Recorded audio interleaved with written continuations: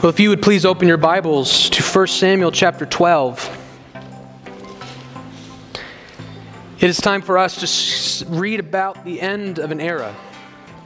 We've come to the end of an epic era. For those of you who have been with us for the entire sermon series through 1 Samuel, we have been looking a lot at Samuel. We feel a very close connection to Samuel as we read his birth story, we studied his birth story, all that God was doing in his life at such a young age, the way God has used him to bring Israel to repentance on more than one occasion, to guide and lead Israel. We have a very close connection with Samuel. But as we saw the last 2 weeks, Israel has a king now. Samuel was not technically a king, but he was very much operating in that sense. He was the head honcho of Israel. He was their leader, their judge, by the way, which was a political ruling, the judge. He was their prophet, their priest. He had an overwhelming authority, and that is now being transferred. Samuel is not going to step down altogether. As we continue through 1 Samuel, Samuel is still going to be prominent and important as the story progresses, but certainly we have new characters taking the stage. We have a new authority to meditate on. And so Samuel, as the kingdom has gathered to renew the kingdom, to renew their covenant vows, which we saw last week, Samuel now basically says goodbye. This is his final way of leading them before he transfers authority to the king. So if you would please read with me all of 1 Samuel chapter 12. If you would follow along, beginning in verse 1, for these are the very words of God. And Samuel said to all Israel, behold, I have obeyed your voice and all that you have said to me and have made a king over you. And now behold, the king walks before you, and I am old and gray, and behold, my sons are with you. I have walked before you from my youth until this day. Here I am. Testify against me before the Lord and before his anointed. Whose ox have I taken? Or whose donkey have I taken? Or whom have I defrauded? Whom have I oppressed? From whose hand have I taken a bribe to blind my eyes with? Testify against me, and I will restore it to you. They said, you have not defrauded us, or oppressed us, or taken anything from any man's hand. He said to them, the Lord is witness against you, and his anointed is witness this day, that you have not found anything in my hand. And they said, he is witness. And Samuel said to the people, the Lord is witness, who appointed Moses and Aaron, and brought your fathers up out of the land of Egypt. Now therefore stand, that I may plead with you before the Lord concerning all the righteous deeds of the Lord that he performed for you and for your fathers. When Jacob went into Egypt and the Egyptians oppressed them, then your fathers cried out to the Lord, and the Lord sent Moses and Aaron and brought your fathers out of Egypt and made them dwell in this place. But they forgot the Lord their God. And he sold them into the hand of Sisera, commander of the army of Hazor, and into the hand of the Philistines, and into the hand of the king of Moab, and they fought against them. And they cried out to the Lord and said, we have sinned, because we have forsaken the Lord and have served the Baals and the Ashtaroth. But now deliver us out of the hand of our enemies, that we may serve you. And the Lord sent Jerubbaal and Barak and Jephthah and Samuel, and delivered you out of the hand of your enemies on every side, and you lived in safety. And when you saw that Nahash, the king of the Ammonites, came against you, you said to me, no, but a king shall reign over us. And when the Lord your God was king. And now behold, the king whom you have chosen, for whom you have asked, behold, the Lord has set a king over you. And if you will fear the Lord and serve him and obey his voice and not rebel against the commandment of the Lord, and if both you and the king who reigns over you will follow the Lord your God, it will all be well. But if you will not obey the voice of the Lord, but rebel against the commandment of the Lord, then the hand of the Lord will be against you and your king. Now therefore stand still and see this great thing that the Lord will do before your eyes. Is it not wheat harvest today? I will call upon the Lord that he may send thunder and rain, and you shall know and see that your wickedness is great, which you have done in the sight of the Lord, in asking for yourselves a king. So Samuel called upon the Lord, and the Lord sent thunder and rain that day, and all the people greatly feared the Lord and Samuel. And all the people said to Samuel, pray for your servants to the Lord your God, that we may not die, for we have added to all our sins this evil, to ask for ourselves a king. And Samuel said to the people, do not be afraid. You have done all this evil, yet do not turn aside from following the Lord, but serve the Lord with all your heart. And do not turn aside after empty things that cannot profit or deliver, for they are empty. For the Lord will not forsake his people for his great name's sake, because it has pleased the Lord to make you a people for himself. Moreover, as for me, far be it from me that I should sin against the Lord by ceasing to pray for you. And I will instruct you in the good and the right way. Only fear the Lord and serve him faithfully with all your heart. For consider what great things he has done for you. But if you still do wickedly, you shall be swept away, both you and your king. Well, that ends the reading of God's word. So Samuel begins the covenant renewal, or I should maybe ends the process of covenant renewal, by testifying to the faithfulness of his personal ministry. Before he steps down, at least in part, he wants to testify to the people of Israel that they might see that he has been faithful in his dealings with them. So he asks them to testify against them. You know, it's kind of like at a wedding. People don't really do this anymore, and for good measure. But remember what they used to do at weddings, the whole speak now or forever hold your peace, which is always kind of awkward to give people an opportunity to decry the wedding in the middle. But that's kind of what he's doing. Like, before I step down, if you think I was unfaithful, if you think I was a bad leader, speak now or forever hold your peace. Tell me, what did I do wrong? And he gets them to see, he gets them to admit, you've been perfectly faithful to us. He never abused his authority. He never took bribes. He even refers to himself as their servant. He begins by saying, I have obeyed your voice. He presents himself as a servant of the people, a man who has served them, who has not abused his authority, has not taken anything from them. And with God as his witness, Israel responds, yes, you have been faithful to us. You have been good to us. And it almost seems like we have a bit of we don't know for sure, but doesn't this kind of read almost liturgical to you? Right? You almost see how in our own worship we have a leader and a responsive reading. And that's kind of the gist we get here. Samuel leads and the people respond. Samuel leads and the people respond. Now, we don't know how liturgical this was, if they had like something memorized or if they wrote something out, or if this was just conversation that's being summarized in the text. We don't know. But we have this kind of corporate leader responsive reading deal where Samuel testifies to his own ministry. And then that happens in verses 1 through 5. And then verses 6 through 12 is interesting. In verses 6 through 12, he breaks off into a sermon. And the sermon specifically is he recounts to them their history as a people. He reminds them where they came from, and he prefaces that by saying, I want to teach you, I want to remind you of all the ways God has been good to you. And he tells them of their story leading from their exodus in Egypt to where they are today. And there's a few interesting things about the narrative that he tells. The first and foremost is that this is actually a common practice among the prophets when they are addressing Israel to remind them of their history. As a matter of fact, not just in the prophets, but we see in the New Testament, Simon does this before he is martyred. Peter does this when he's preaching to the Jews after Pentecost. It is an important practice, at least according to Scripture, for the people to be reminded of their history. History teaches community. There's an old adage, and I almost hate to say it because it's so cliche, but it really is true. That old adage, those who don't know their history are bound to repeat it. It is vitally important for any community to have a deep familiarity with history, especially their own. Whether it's a family or a church or a nation, knowing our history is vital. Learning from history is vital.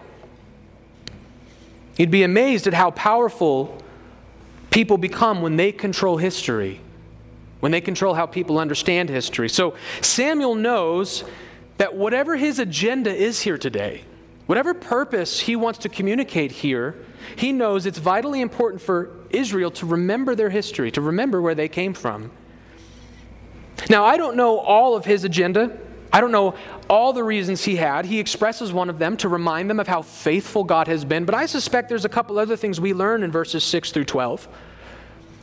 We learn, first and foremost, Israel is about to be confronted of their sin. And they're about to have their sin proved to them. So clearly Israel at this point in time, under Samuel, has not truly grasped or come to believe that demanding a king was such a bad thing. And so before Samuel just comes out and says, you guys are sinners, it's important for him to remind them that they are continuing this unfortunate trajectory that Israel has already, this roller coaster that Israel's already started. They cry out to God, and God sends Moses and Aaron. Freedom, deliverance, hallelujah. And then what happens? They worship the Baals. They reject God. They worship the Ashtoreths. And then as you read verses 6 through 12, that's the roller coaster. So then they cry out after their sin. God delivers them again, and then they sin, and they reject God. And then he delivers them, and then they sin and reject God. So he's showing them that the apple has not fallen very far from the tree. You are just like your fathers, continuing this cycle. I am calling you to break the cycle. But you, like your forefathers, continue. God delivers you and you praise him. Oh, thank you, Lord. Remember, this happened in 1 Samuel. The Philistines come against Israel. Philistines overtake Israel. God delivers them and they gather at Mizpah. Thank you, Lord. You're so great. We love you. Now all of a sudden, the Ammonites, we need a king. And then God delivers them from the Ammonites, and they still refuse to repent or confess or see. He's showing them that they are continuing this unfortunate trajectory. And I think he's doing another important thing. He just got done testifying of his own faithfulness. And don't you think it sounds a little convenient that Israel, the people he's supposed to be leading, are so disobedient? Doesn't that actually look bad on him? One of my favorite movies ever is a movie called Remember the Titans. It's a football movie, but it's more of like a race reconciliation movie. And there's this scene in Remember the Titans where these two schools are forced to merge and they don't like each other and they don't get along. And there's a captain, the captain of the football team, his name is Gary. And Gary approaches a new player named Julius who they're not getting along, they're not enjoying practice, and they get into a fight, and at one point Julius says something, and Gary looks at him, the captain of the football team, and he says, you see, man, that's the worst attitude I've ever heard. And Julius responds to him, attitude reflects leadership, Captain. Attitude reflects leadership. My attitude is bad. You're the leader of this football team. You're supposed to be the one who corrects bad attitude, so whose fault is it? This is poor leadership, then. This is a great comeback, and then it cuts to another scene. Samuel wants to make sure that no one accuses him of that. That Samuel is saying sometimes great leaders still do not have the ability to corral people into faithfulness. And he proves this by showing them, by reminding them of all of these great leaders that Israel has already had, and yet the people under them were still unfaithful. Moses was not a perfect man, but every Christian and every Jew knows that at the end of the day, Moses was a very good man. He was a very good leader. Moses is highly revered, even to this day, among both Christians and Jews. And still, under Moses and under Aaron, who was also a good man and a good leader, under both of these amazing leaders, Israel found ways to be extremely rebellious. And so I think he is reminding them that here's the pattern: faithful leaders, yet still an unfaithful Israel. It is not Samuel's fault that Israel is the way they are. I think Samuel wants us to know that. He wants Israel to know that. So then, after setting the stage with Bible stories, reminding them of their history, he then accuses them of sin, and to seal the deal, just to make sure, hopefully they get it by now, but just to seal the deal, in verses 16 through 18, he proves it with a miracle. He says, just to prove to you that God is on my side, that he affirms this message, I am going to immediately after this bring thunder and rain. And he reminds them of the season they're in, wheat harvest. What he was telling them is that the rainy season has already passed. Now it's harvest season, so they were living in a time where there wasn't supposed to be any rain, right? I could go up to the Pacific Northwest in, March? Is that a real rainy season, I'm assuming? Basically, any time of the year, I could go up to the Pacific Northwest and preach a message and say, I'll prove it, God bring rain. And you probably wouldn't be that convinced, because God was going to bring rain either way. That's not what's happening here. This is dry season. There is no rain. Samuel says, I'm going to bring rain, and what happens? There's a thunderstorm. So the people, they hear the Old Testament stories and they identify with the rebellion. They see God's stamp of approval on the message through the miracle. And by the way, this is typically how God uses miracles throughout Scripture, not exclusively, but most often the purpose of miracle workers, miraculous workings, is to authenticate the men of God. It is to authenticate their ministry. This was even the case for Jesus. One of the primary purposes of Jesus' miracles, again, not the exclusive purpose, but one of the primary purposes of his miracles was to affirm, I am who I say I am. Remember the man who was unable to walk, and Jesus tells him, your sins are forgiven? And the Pharisees mock him for that, and he says, I get it. It's easy to say that. Like, you don't know if it actually happened. How do you know that God accepted that? So Jesus says, what's easier, to tell him his sins are forgiven or to tell him to get up and walk? And then the man gets up and walks. So what's the point of that miracle? It's not just to show, oh, look, Jesus is powerful. It's to take us back and say, okay, I believe him. He can forgive sins. And so God affirms Samuel's message. He affirms Samuel's authority with the miracle. And now the people are convinced of their sin. And they cry out for forgiveness. They cry out, our sin is great. We have added to our sins this evil of asking for a king. And so they ask Samuel to intercede for them. And then in this intercession, in this crying out, in this covenant commitment, this is where Samuel makes my job very, very easy today. We are going to focus the rest of our time on the end of this chapter, verses 19 through 25. And we are going to see how Samuel, every now and then the scriptures do this, they make my job so easy. Let's read verses 19 through 25 again.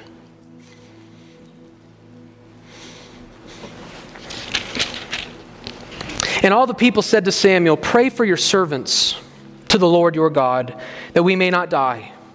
For we have added to all our sins this evil to ask for ourselves a king. And Samuel said to the people, do not be afraid. You have done all this evil, yet do not turn aside from following the Lord, but serve the Lord with all your heart, and do not turn aside after empty things that cannot profit or deliver, for they are empty. For the Lord will not forsake his people, for his great name's sake, because it has pleased the Lord to make you a people for himself. Moreover, as for me, far be it from me that I should sin against the Lord by ceasing to pray for you, and I will instruct you in the good and the right way. Only fear the Lord and serve him faithfully with all your heart. For consider what great things he has done for you. But if you still do wickedly, you shall be swept away, both you and your king. Now, why do I say that here Samuel has made my job so easy? Why? Because he's preached my sermon for me. That's the sermon. Let's go home. No. But in all seriousness, this is exactly what we need to hear today. I don't know if you recall, but if you were here last week, if you remember, the text tells us the context of 12. Chapter 11 tells us the context of 12. The people have gathered together after God has given them an undeserved victory, and they have gathered together to renew the kingdom. And we talked about how this is like a wedding couple, a married couple renewing their vows. They got together to renew their covenant, not to make a new covenant, but to admit we have not been faithful to ours. We need to restart. And so this is in the context of the covenant community of God renewing the kingdom, renewing their covenant vows. And I said last week also that I want us to think of every single Sunday that we gather here as typologically being like this, where we are renewing our covenant vows. We too are a covenant people. It's a different covenant. But we as believers are God's covenant people. And we gather every single Sunday, we gather together to renew the kingdom. Now, I'm not saying that every single week we have the kind of downfall that Israel had. I'm not saying every single week is like this catastrophic, we are just the most disobedient, rebellious, idolatrous church, we need to gather. I'm not saying that. But typologically speaking, we fall short of the glory of God every week. The standard of the new covenant, the standard of the New Testament is the same standard of the old. Be holy as your Father in heaven is holy. We are to be like Jesus every week, and we fall short of that. And so we come together every single Sunday to encourage one another and to renew the kingdom. So what sermon needs to be preached to a people who are trying to renew the kingdom? What sermon needs to be preached to a people who are trying to renew their covenant? Well, Samuel preached it for us. It's 19 through 25. There's your sermon. But here's the work that I'm going to put in on our end. Because there's one potential wrench in the system, kink in the system, I mean. And that is that we are in different covenants. Is it really fair to say, this is what covenant renewal looked like in the old covenant? Therefore, in the new covenant, which the book of Hebrews says is the better covenant, the greater covenant, we just have the same kind of covenant rule. How do we know these things are the same? How do we know that our obligations are the same, that our motivations are the same? And so I want us to see, by looking at a variety of New Testament passages, that Samuel's sermon is a beautiful sermon even for New Covenant children. That this is the sermon we needed to hear today. And he essentially in his sermon does two things. He reminds them of their covenant obligations, and then he gives them their covenant motivations. So he tells them, here's what you're supposed to be. Here's what you're supposed to do as covenant children. And then he also reminds them, and here's why you should. Here's why those obligations are worth it. When we hear a word like obligation, that in our culture that has a negative connotation. That's usually not a good word. I'm obligated. I have to do this. So it sounds kind of negative when we talk about there are obligations to being a covenant child. There are obligations, stipulations to the new covenant. People love to say the Bible's not a book of rules. In one sense, that's true. It's not a moralistic book. The Bible is not a book that just says, live like this and God will love you. But in many ways, that's not true at all. There's a lot of rules in here. There's a ton of rules. It's very much a book of rules. Why? Because it's a book of covenant.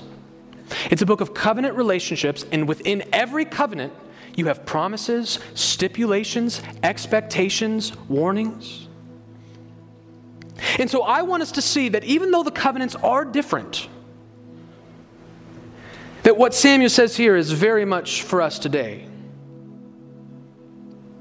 Just as a brief side note, when we talk about the differences between the covenants, so much of our theology, like in America, we have all of these different theological points we disagree on. We disagree on baptism, and there's like 5 or 6 different views of baptism, and we're all fighting about baptism. And we have a lot of these different theological disputes and debates, and you'd be amazed at how many of those are actually just the fruit. And if you were to chase the root, the real issue of disagreement among theologians is their view of covenant. We call this debate in theological circles, we call this the debate between the continuity and discontinuity of the covenants. And here's what we mean by that. There's a general principle when it comes to examining the new covenant and the old together. There are 2 general principles that everyone agrees on, and they're very general. But everyone agrees that there's continuity and there's discontinuity. What do I mean by that? Well, there are some ways in which the old covenant and the new covenant are alike. There are some things about the old covenant that are true of the new. There are some things true in the old that are true in the new. They have continuity. They almost continue to some degree. So everyone agrees that there is some continuity between the covenants. But everyone also agrees that the new is called the new for a reason. And the book of Hebrews is very clear. The first covenant is obsolete. The new covenant has come, and it's the greater covenant. So while there is continuity, there's definitely discontinuity. There is a difference between the new and the old. And so much of our theological fighting, I use that word loosely. It's not always like fighting, but so much of our debates and our disagreements come to one side seeing more continuity versus one side seeing less continuity. And typically, if we had a spectrum, the Reformed tradition, which is the tradition of our church, is the side that sees the most amount of continuity. The Reformed tradition sees a great amount of continuity between the new and the old. And even within the Reformed world, there are some differences, and this is why we have Reformed Baptists, who are historically referred to as particular Baptists. The particular Baptists saw a little bit less continuity than the Paedo-Baptists, the infant Baptists. And so that's why even within the Reformed faith, we have people who baptize infants and people who baptize don't. But it's not about baptism, it's actually about covenant. So the Reformed sees a lot of continuity, and then there's a small historical strand that sees a little less. And then you get into what's called progressive covenantalism, which sees a little bit less. And then you have New Covenant theology, which sees a little bit less. And then you have dispensationalism, which sees a little bit less. And different denominations fall into these different camps. And so much of our theology is how much difference is there between the Old and the New Covenants. And so I do want, before we examine Samuel's sermon, I do want to make very, very clear that as a Bible reader, you do need to be careful of reading your Old Testament, reading something in the Old Testament and saying, okay, boom, this is the case with the New. That's not necessarily true. There is a distinction. There is a greater covenant. Some things have been fulfilled. Some things have been changed. Some things have a spiritual application, right? We do have to be careful. But with all that said, that was just an important education bit I think we needed to hear. This is something that I think directly applies to us. This is part of the continuity. This is what it looks like to renew our covenant vows, whether you lived under Moses or under Jesus. And so let's break down, what were the covenant obligations we see in the text? I think there's three, although, well, I'll clarify that in a minute, but there's three. And the first one is confession. Confession. When we have been unfaithful to our covenant commitment, the first step is to confess our sins. Look at verse 19. Samuel, after preaching the sermon, how do the covenant people respond to their unfaithfulness?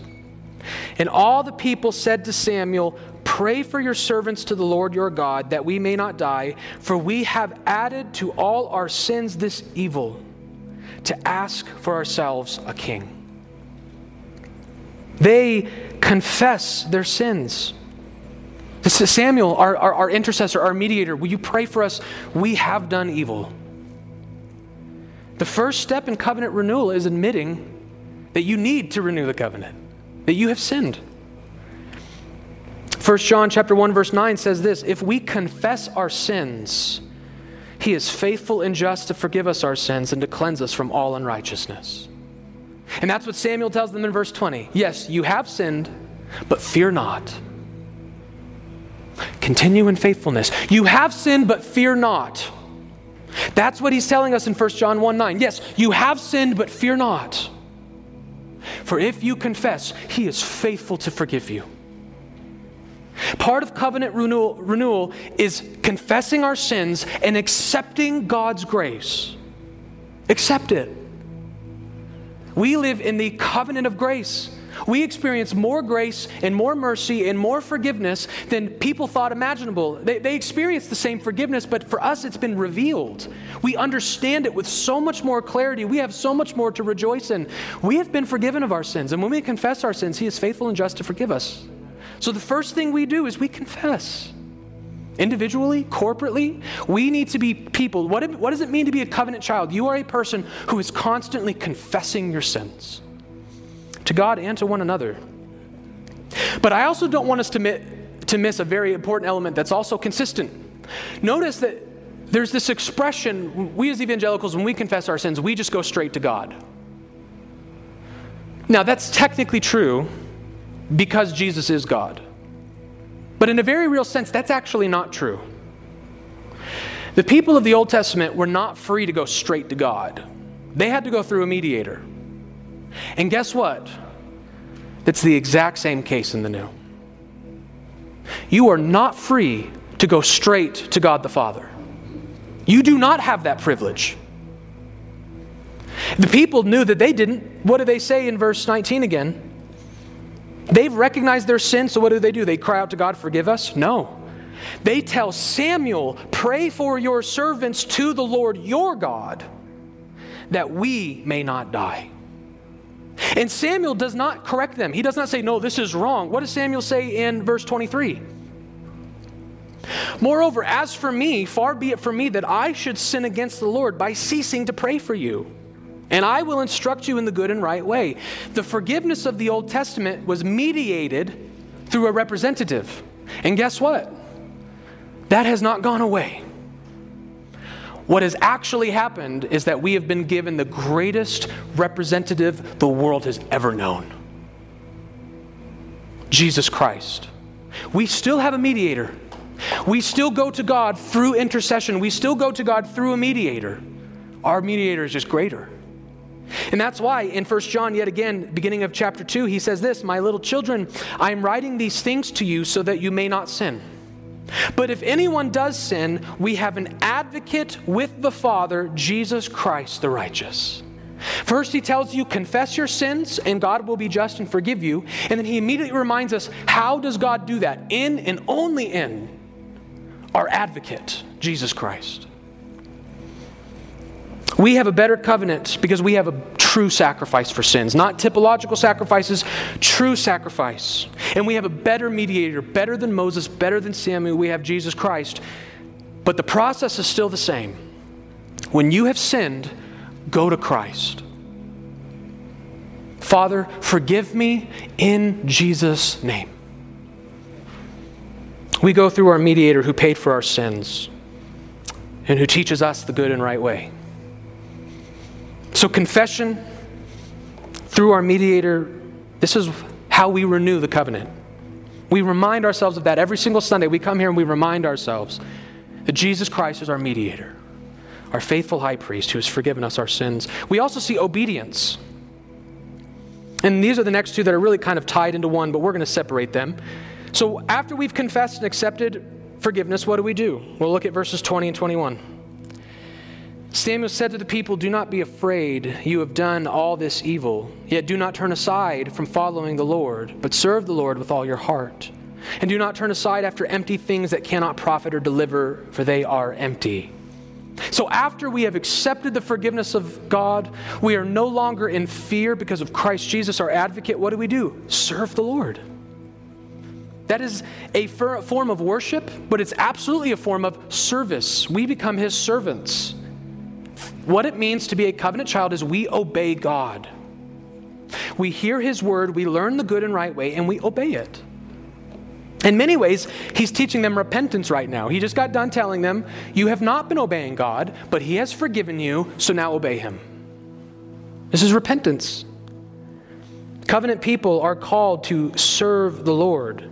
We are called to obedient, faithful, walking in our covenant with God. But notice, he doesn't just say obedience. He doesn't just say to serve the Lord. How does he phrase it? Look at verse 20 again. Samuel said to the people, "Do not be afraid. You have done all this evil. Yet do not turn aside from following the Lord, but serve the Lord with all your heart." Serve the Lord with all your heart. He repeats this again. Look at verse 24. "Only fear the Lord and serve him faithfully with all your heart." He repeated this, which means it's important. It's very easy for us to think that this is him being redundant. Like, serve the Lord with all your... Of course, you could have just said serve the Lord, right?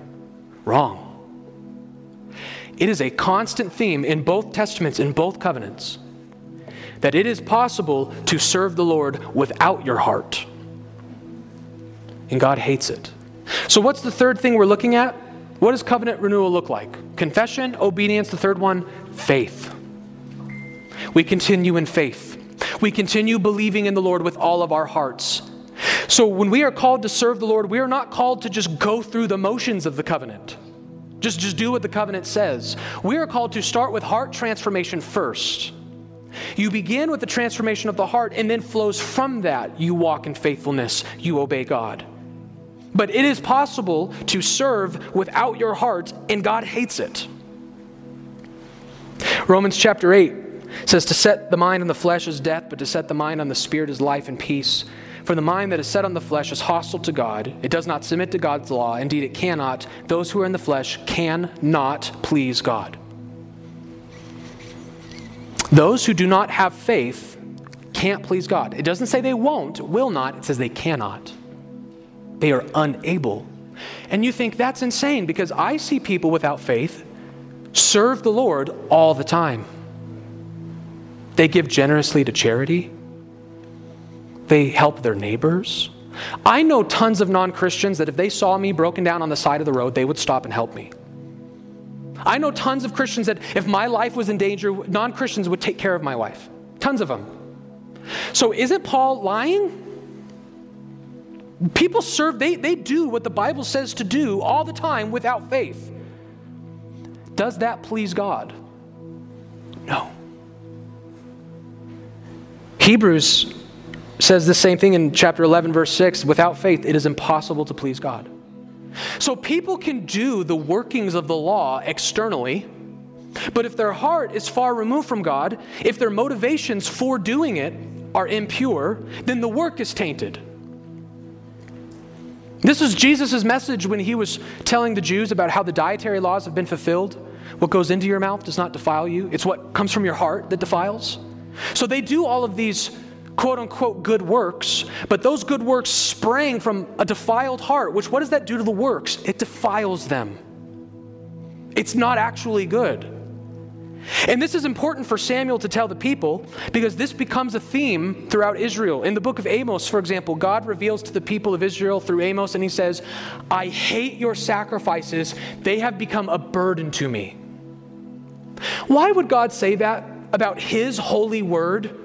These sacrifices, the Jews didn't make these up.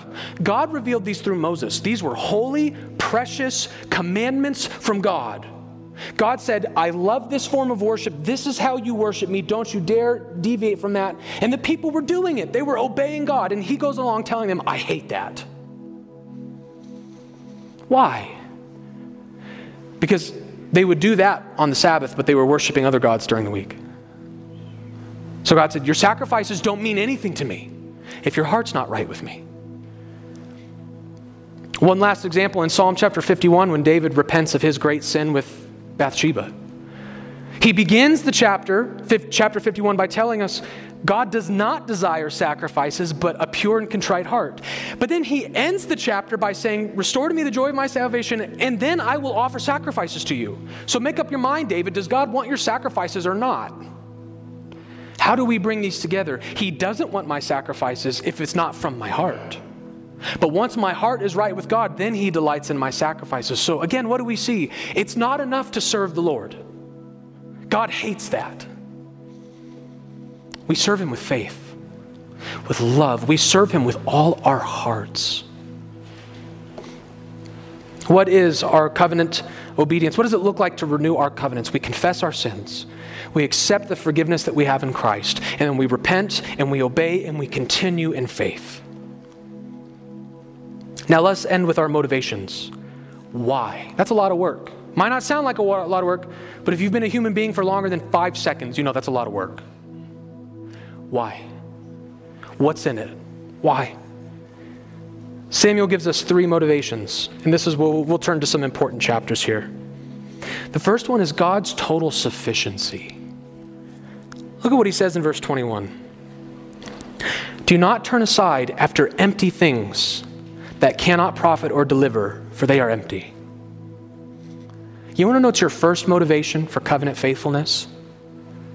I ask you rhetorically, where else would you go? If you don't like God, if you don't like how he set things up, where are you going to go? Where do you think you're going to find everything you're looking for? You see, the Jews were constantly throughout their history worshiping these false gods. And Samuel is trying to remind them, there's nothing there for you. Those false gods can't save you. They can't love you. They can't help you. Where are you going to go? This comes up in a beautiful chapter. Keep your marker here. Turn to John chapter 6. I have no problem admitting to you that this chapter has made me weep more than one time in my life. John chapter 6, the second half of John 6, we call the bread of life discourse. It's one of the most controversial, deep, thick chapters we have in all of the Bible for multiple reasons. And unfortunately, we're not going to look at all those details today, but I want us to see how this ends. John chapter 6, beginning in verse 66. After Jesus says all of these really deep, hard, difficult things, the crowd that was listening, they leave. They say, this guy's crazy. This Jesus is insane, and they leave. Every one of them. So Jesus turns to his disciples to see if they want to leave. Notice what Jesus says, verse 66. After this, many of his disciples turned back and no longer walked with him. So Jesus said to the 12, do you want to go away as well? And what's Peter's answer? Verse 68, Simon Peter answered him, Lord, to whom shall we go? where would we go? You have the words of eternal life, and we have believed and have come to know that you are the Holy One of God. Notice, the text doesn't tell us that Peter was jiving with everything Jesus said. For all we know, Peter was just as confused by the messages the crowd was. And now the crowd is leaving, and so the 12 are guilty by association. Now they look like the cuckoo birds because they're hanging out and they're continuing to follow the cuckoo bird. So his reputation is on the line. If I stay with Jesus, I'm going to have to continue to hear these phrases like, no one can come to me unless the Father draws me, and things like, unless you eat my flesh and drink my blood, you have no life. I've got to put up with this. And all my friends aren't. My family, they're not. Peter has every worldly reason to walk away right now. He's embarrassed, he's confused, but what does he say? I know who Jesus is, so I know I have nowhere else to go. I'd rather be confused with the anointed one of God than not confused with idols. This is our motivation. Where are you going to go? Where are you going to find someone like Jesus? You going to find it in Buddhism? So many people get mad at God and they just reject God and I'll just be an atheist. Talk about the most unhopeful, bleak, nihilistic worldview you can possibly imagine. You find fulfillment there? Why should you be faithful to your covenant? Because there's nothing else. It's vanity. It's idols. God is totally sufficient. Christ is totally sufficient for us. He will fulfill you more than your sports teams and your vocation and your family and your love life. All of these things continue to fail you. But not Jesus, who went to the cross on your behalf. Where would we go? God is totally sufficient for us. But turn back to 1 Samuel, we have another motivation, and it's God's faithfulness. God's sufficiency, number one. Now it's God's faithfulness. Look at verse 22. For the Lord will not forsake his people for his great name's sake, because it has pleased the Lord to make you a people for himself. This is right on the heels of preaching to them about how in all of their rebellions since Moses, they rebelled, but God was faithful. They sinned, but God forgave. They were in trouble. It was their own fault that they got in trouble. God delivered them. God, time and time again, has been faithful to his covenant people, even when we didn't deserve it. He has always been faithful to his end of the bargain. And that should inspire us to be faithful on ours. Why should I work so hard to glorify and please God? Because he works so hard for me. And the text tells us he will not forsake his people for his own great name. It's for his own glory's sake. And it specifically says it pleased him. It pleased him to make you a people of his own. If you need a motivation to follow God, when this week, when you're tempted to sin, when you're tempted to stray, when you're tempted, I want you to remember this thought. God does not regret saving me. It pleased him. It pleased him to make you his own. Every time we look sin straight in the face, we need to remember this. God has been faithful to me, and even when I've sinned, he's continued to be faithful, and I've never once made him regret his decision. That's all the motivation we need. The faithfulness of God. This is what Paul says in Romans chapter 2 when he says, do you presume on the riches of his kindness and forbearance and patience, not knowing that God's kindness is meant to lead you to repentance? God has been so good and faithful and kind and good to us. That's the only motivation we need to be good to him. God's sufficiency, God's faithfulness. And then the last point, we're going to shift tones here. And it's not because I want to ruin your day. It's because Samuel shifted tones. Notice, we just got done talking about all these good things. And don't forget it. When we shift tones, don't forget it. Don't forget the faithfulness of God and the love of God and the sufficiency of God. Don't forget those things. They're in the text. But how does this is kind of a bleak way to end a sermon. Look at verse 25. But if you do wickedly, you shall be swept away, both you and your king. I love that. Well, in a certain sense, I don't. I love that he threw the king in there. That's what I meant. You see, this was a people, remember, why did they ask for a king? Because they were trusting in a king to protect them. And God graciously gave them a king who protected them. But here's what God reminded them. You know what? Saul's a big, strong lad. He might be able to protect you from the Ammonites. He might be able to protect you from the Philistines. But you want to know who Saul cannot protect you from? God. Don't think about cowering and hiding behind your great king. If you walk away from the covenant, God will sweep both of you up. What's our last motivation for being faithful to the covenant? Believe it or not.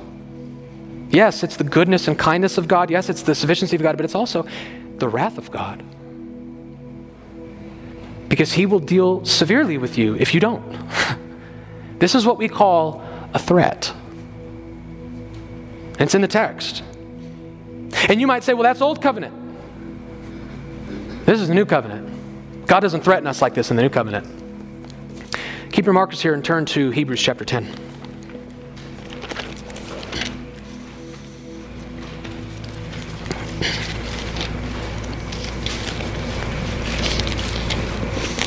Hebrews chapter 10. This is New Covenant, by the way. And the context of the book of Hebrews are Jewish Christians who are being persecuted and pressured to leave Christianity and go back to Judaism. The whole book of Hebrews is an argument. It's an apologetic. And it can be summarized like this. Hey, Jewish Christians, Jesus is better than Moses. Hey, Jewish Christians, the new covenant is better than the old. The Calvary is better than the goats and the lambs. The whole point of Hebrews is to show the people why you shouldn't be Jewish anymore. You need to be a Christian.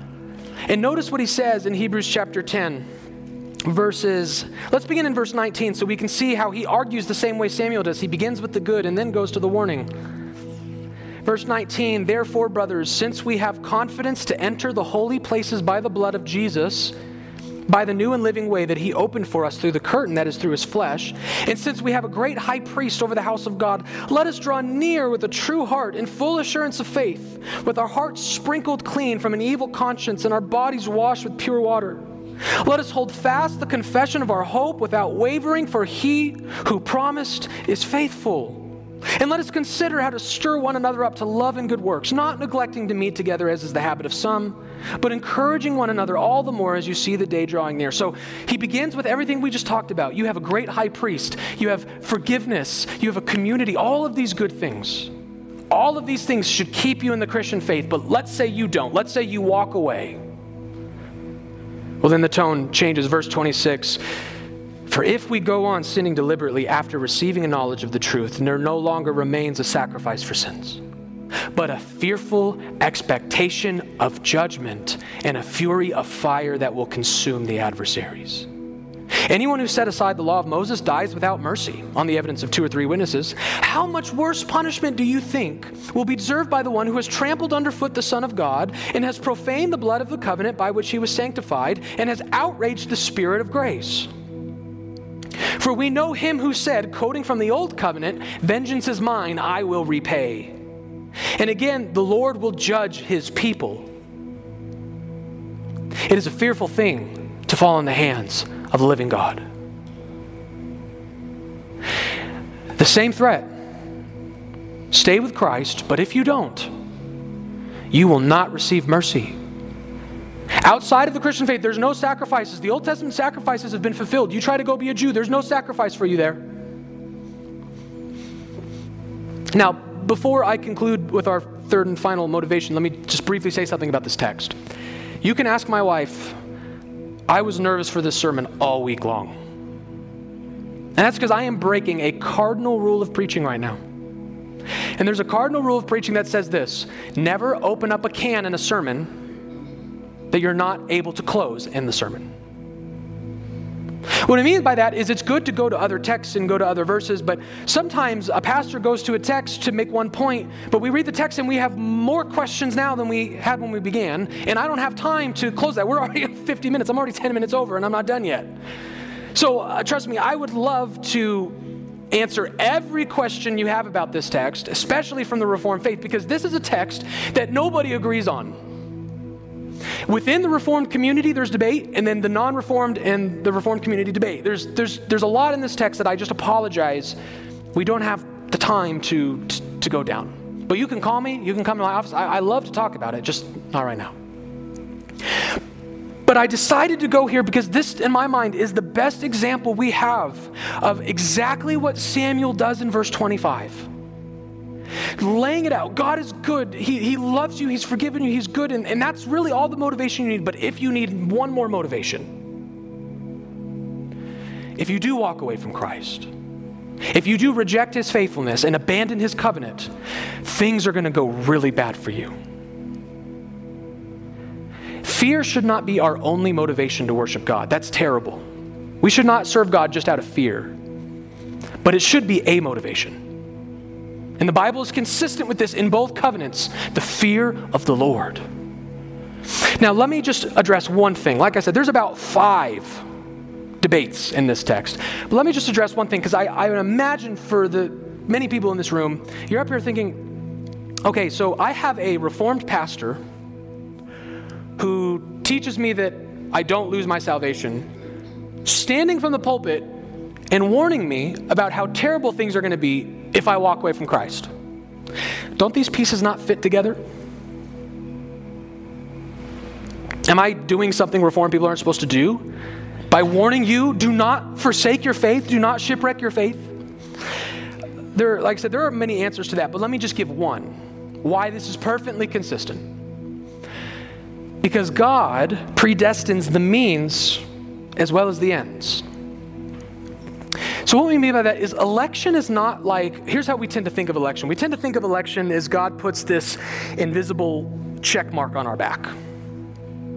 And then at the end of time, he just lifts up shirts. Okay, he had a check mark, he's in. Okay, he had a check mark, he's in. And people say, whoa, but that guy didn't even believe in you. And that guy abandoned you. And that guy walked away from the faith. And, well, he was elect. You can't lose your salvation if you're elect. So that would be like God predestining the end, but not predestining the means. But we believe God predestines the means. So let me be very clear about at least what the Reformed faith teaches. Even if it's untrue, let's just be clear about what it teaches. You have a natural capacity to fall away from Christ. Your election does not make it so that you are unable to fall away. The Reformed faith teaches that the Holy Spirit overcomes your natural capacity and prevents that.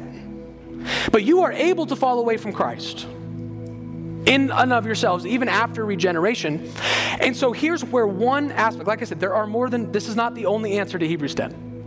But one aspect is the reason we in Reformed faith continue to warn people against apostasy is because those are what God uses in history to persevere us. It's a tool. He wants you to be afraid, and he uses that fear to keep you on the right path. We have an amazing example of this working out in a carnal way in the Bible. Keep your marker here. Turn to, well, actually, you don't need to keep your marker here. Turn to Acts chapter 13. This will be the last thing we do, and the summary will be very brief. But this is really fascinating. Acts chapter 13. Paul is on his way to Rome. He's on a ship, and the ship begins to sink. And things are not going well on the boat. Acts chapter 13, begin in verse 21.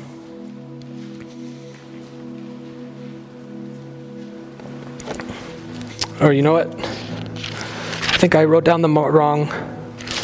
That's incorrect. Well, for time's sake, I'll just tell you the story. So, forgive me for that. And Paul is on his way to Rome. He's on a ship. And the ship is sinking, and so all of the Roman soldiers are paralyzed. They're in fear. And Paul tells them, and if anyone finds it, they can shout out. And Paul tells them, do not fear. He received revelation from God. No one on this ship is going to die. That's what he tells them. No one is going to die. Fear not, nobody will die. And then as they are working through the storm, some of the sailors on the ship start getting into these eviction car. I don't know. They want to get off the ship. And Paul then tells them, not long after saying, no one's going to die, don't you leave the boat or else you'll die. So, hey, nobody here is going to die. God has told me none of you are going to die, but don't do that or else you'll die. If only one of those Romans would have been some smart aleck sophomore philosophy student and would have said, no, Paul, you already told me no one's going to die, so I can do whatever I want. I can jump off the boat. I can stay on the boat. I can do whatever I want. You already promised to me no one's going to die. But no, Paul says no one on the ship is going to die. But if you jump off, you will die.